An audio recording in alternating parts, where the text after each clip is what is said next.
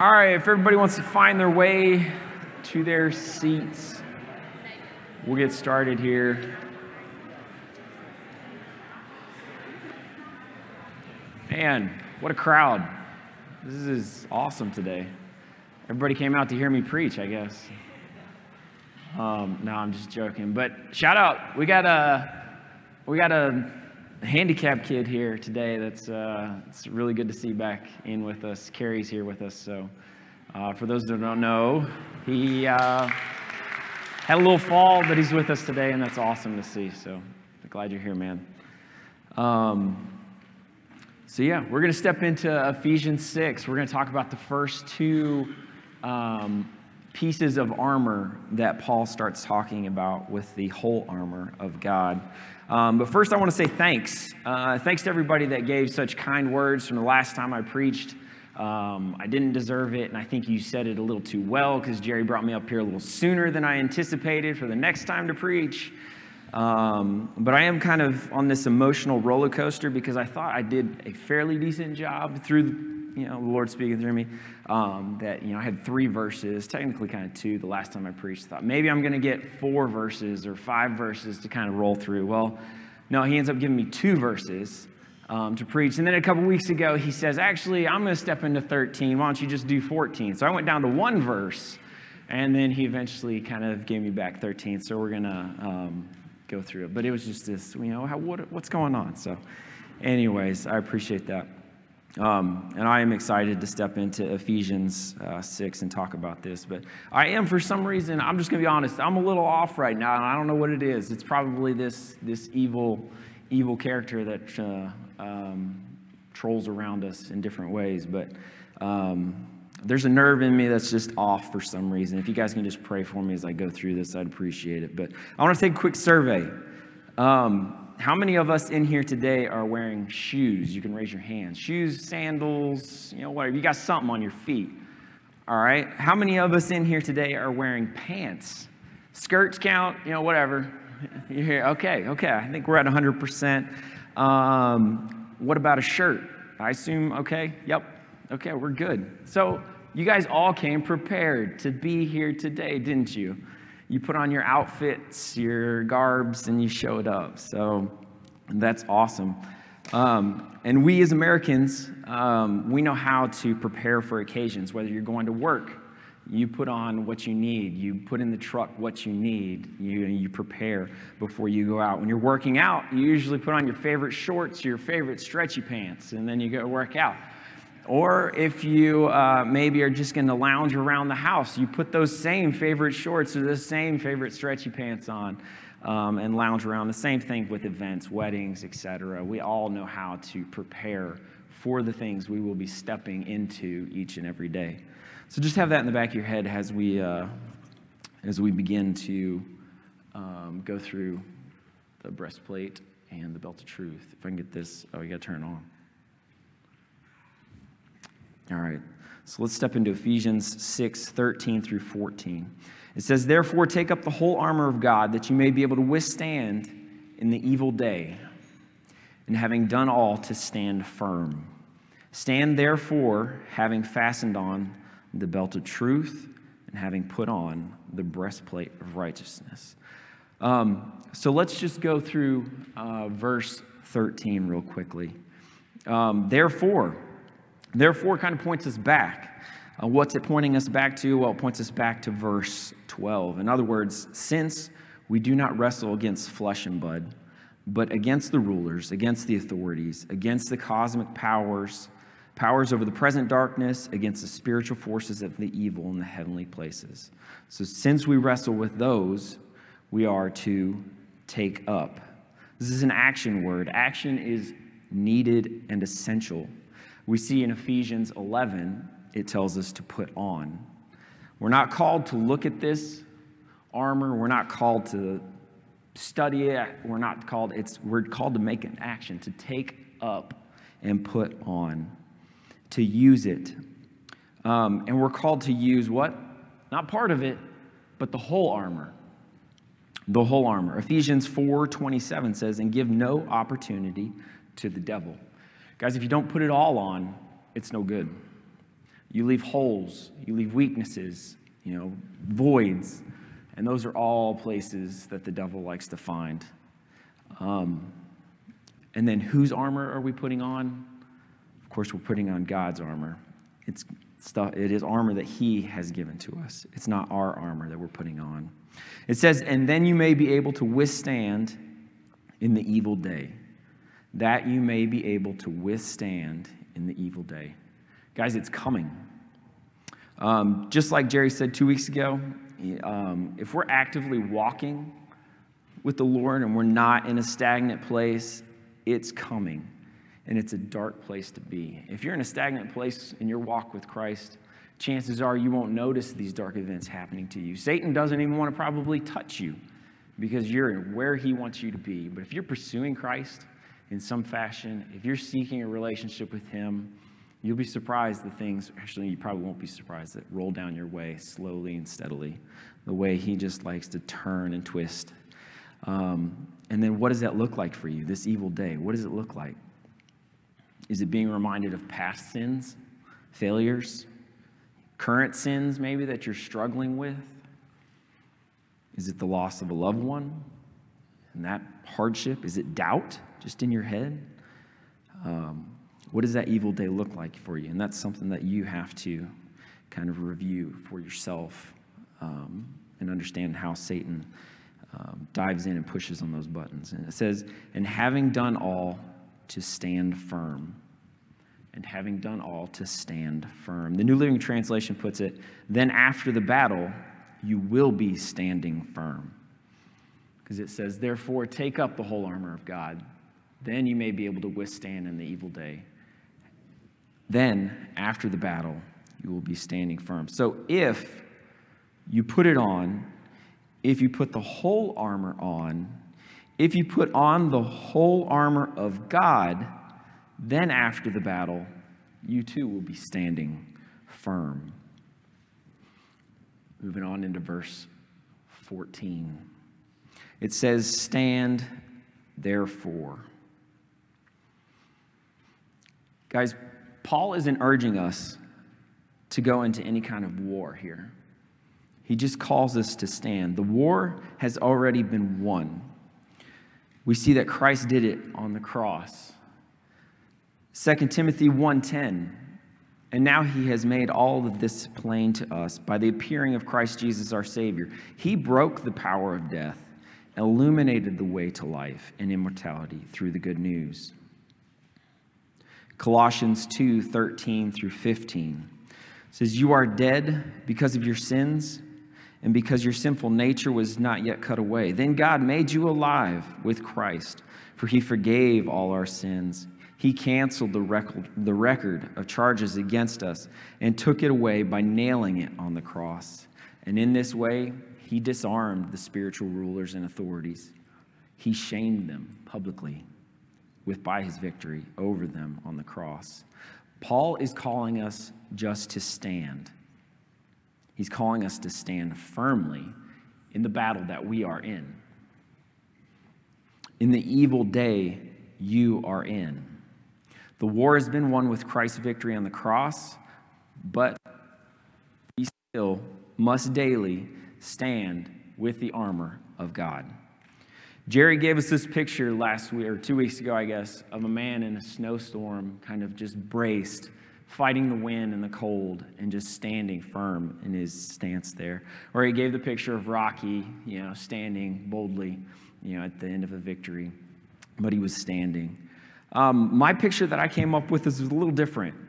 My picture was of a man at the door of his house protecting what was his. His wife, we see in Ephesians 5. Protecting his children, we see that in Ephesians 5. And protecting any of those under his earthly authority, and we see that in Ephesians 6. But how do we do this protecting? We do it with armor. Again, God's armor, all the armor. But today, like I said, we're going to be talking about two pieces of this armor. We're going to talk about the belt of truth first. The military belt. Paul loved the imagery of military stuff, and he uses it all throughout his letters that he wrote. But the military belt, it was central to everything. It was necessary for the armor to work properly. It held everything together. It kept tools and weapons accessible. But this belt, I really wrestled with this. I don't know why the belt of truth took me forever to put together. I basically had sermon prep for me was 2 items, the belt of truth and the belt of righteousness. Well, it took me a long time to kind of work through the belt of truth. We see truth called so many things throughout Scripture. So what does it mean here? Why does he talk about truth first? Well, this is the best way I came up with. You see, the belt's a circle. So that's what I'm going to give you. I'm going to give you a circle. So let's step into that. We see that truth is the word. 2 Timothy 2:15, do your best to present yourself to God as one approved, a worker who has no need to be ashamed, rightly handling the word of truth. John 8:31 through 32. So Jesus said to the Jews who had believed him, if you abide in my word, you are truly my disciples, and you will know the truth, and the truth will set you free. So the truth is the word. Then we see the word is Jesus. And the word became flesh and dwelt among us, and we have seen his glory, glory as of the Son from the Father, full of grace and truth. John 14:6 says, Jesus said to him, I am the way and the truth and the life. No one comes to the Father except through me. And then thirdly, we see Jesus is the gospel. Did I go too far? There we go. Jesus is the gospel.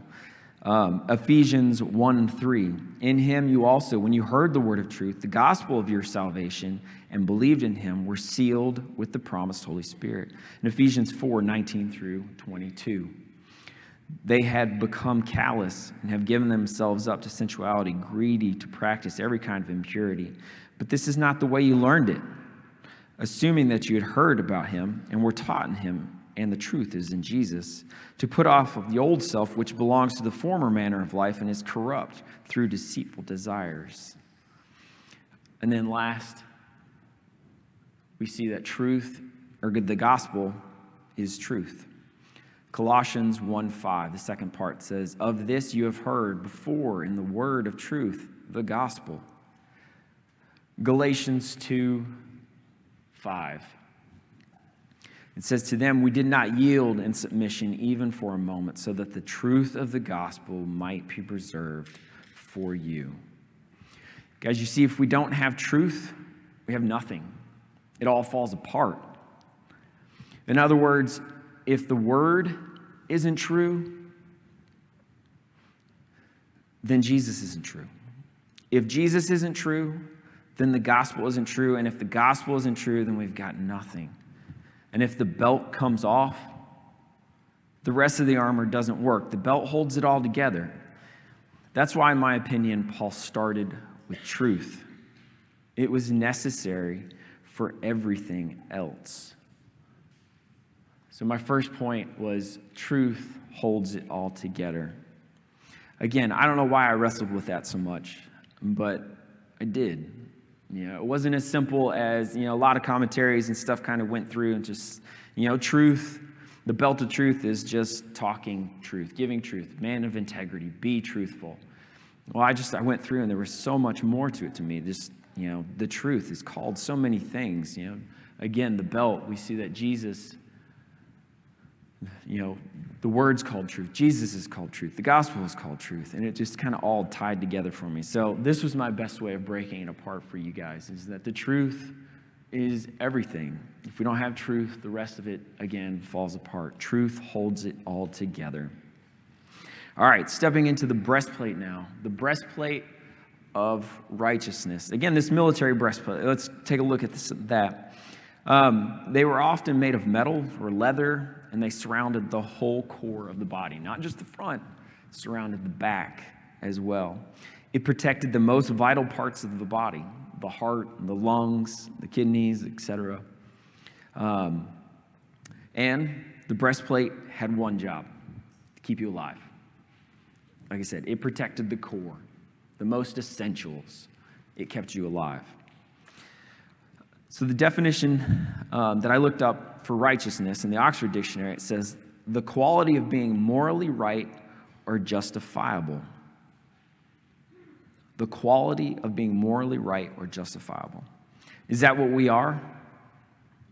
Not by ourselves or our own doing, for sure. We see in Romans 3:10, it says, "It is written, none is righteous, no, not one." He's quoting from Psalms 14 there. In Ephesians 2:1-2, it says, "And you were dead in your trespasses and sin, in which you once walked, following the course of this world, following the prince of the power of the air, the spirit that is now at work in the sons of disobedience." Now, we're broken. We're disgusting. We're dead. And we're definitely not righteous. But thankfully, it's not our armor, is it? We don't put on our armor. This armor is God's armor. It's the armor of righteousness we are putting on. We see in Ephesians 4:24, "And to put on the new self, created after the likeness of God in true righteousness and holiness." And then Romans 3:21-26, this is the New Living Translation version. It says, "But now God has shown us a way to be made right with him, without keeping the requirements of the law, as was promised in the writings of Moses and the prophets long ago. We are made right or righteous with God by placing our faith in Jesus Christ. And this is true for everyone who believes, no matter who you are. For everyone has sinned. We all fall short of this glorious standard. Yet God in his grace freely makes us right or righteous in his sight. He did this through Jesus Christ when he freed us from the penalty of our sins. For God presented Jesus as the sacrifice for sin. People are made right or righteous with God when they believe that Jesus sacrificed his life, shedding his blood. The sacrifice shows that God was being fair when he held back and did not punish those who sinned in times past, for he was looking ahead, including them in what he'd do in this present time. God did this to demonstrate his righteousness, for he himself is fair and just, and he makes sinners right or righteous in his sight when they believe in Jesus. Again, we see in Romans 5:18, it says, "Yes, Adam's one sin brings condemnation for everyone, but Christ's one act of righteousness brings a right relationship with God and a new life for everyone."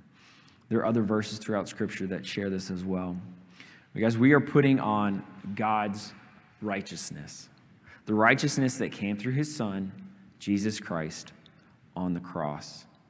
And since this breastplate is there to keep us alive, and because we are alive in Christ's righteousness, should we not all the more live for Christ? 2 Corinthians 6:1-10.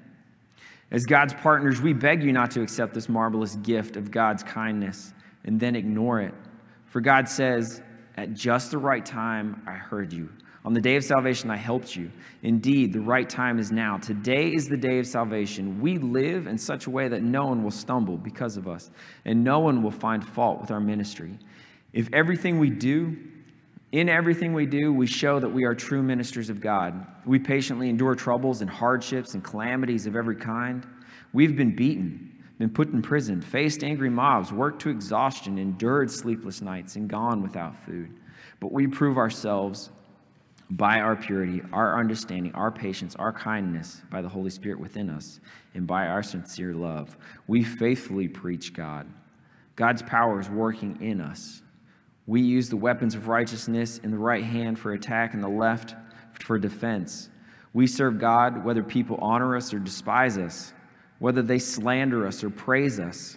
We are honest, but they call us impostors. We are ignored even though we are well known. We live close to death, but we are still alive. We have been beaten, but we have not been killed. Our hearts ache, but we always have joy. We are poor, but we have spiritual riches in others. We owe nothing, and yet we have everything." My last point is stand and live in his righteousness. stand and live in his righteousness. Now in closing today, guys, I'm not sure what battles you're fighting, what struggles you're going through, what rulers, authorities, cosmic powers, spiritual forces you may be wrestling with. But we have been given the armor of God and have been commanded to take it up, put it on. Take it up and put it on.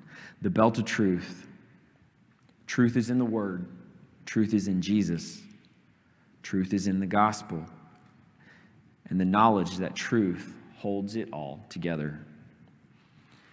And the breastplate of righteousness. A righteousness that isn't our own when we put it on, but given to us freely. A righteousness that allows us to stand without fear of those spiritual forces. Without fear of the spiritual forces. And to live without fear of cosmic powers. Again, put it on. Truth holds it together. Stand and live in his righteousness, guys. Let me close this in prayer, and then we'll step into a time of, here at Redstone, we like just get input, takeaways, just thoughts from the sermon. But let's pray. Lord, I thank you for this day. I thank you for this opportunity you've given me, God, to just wrestle through Scripture a little bit and try to understand it and find a way to give it away. I know it was a little hard for me, but I'm thankful for it, Lord. Even if I got up here and just read Ephesians 6, Lord, you would be glorified. And I thank you that you were enlightened me in such a way to just share this message. I pray that you would just soften our hearts still yet through this day.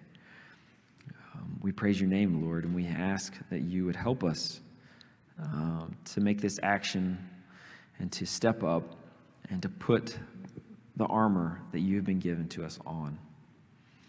Help us to wear it boldly and to proclaim your name loudly. Lord, we love you, and we pray this in Jesus' name. Amen.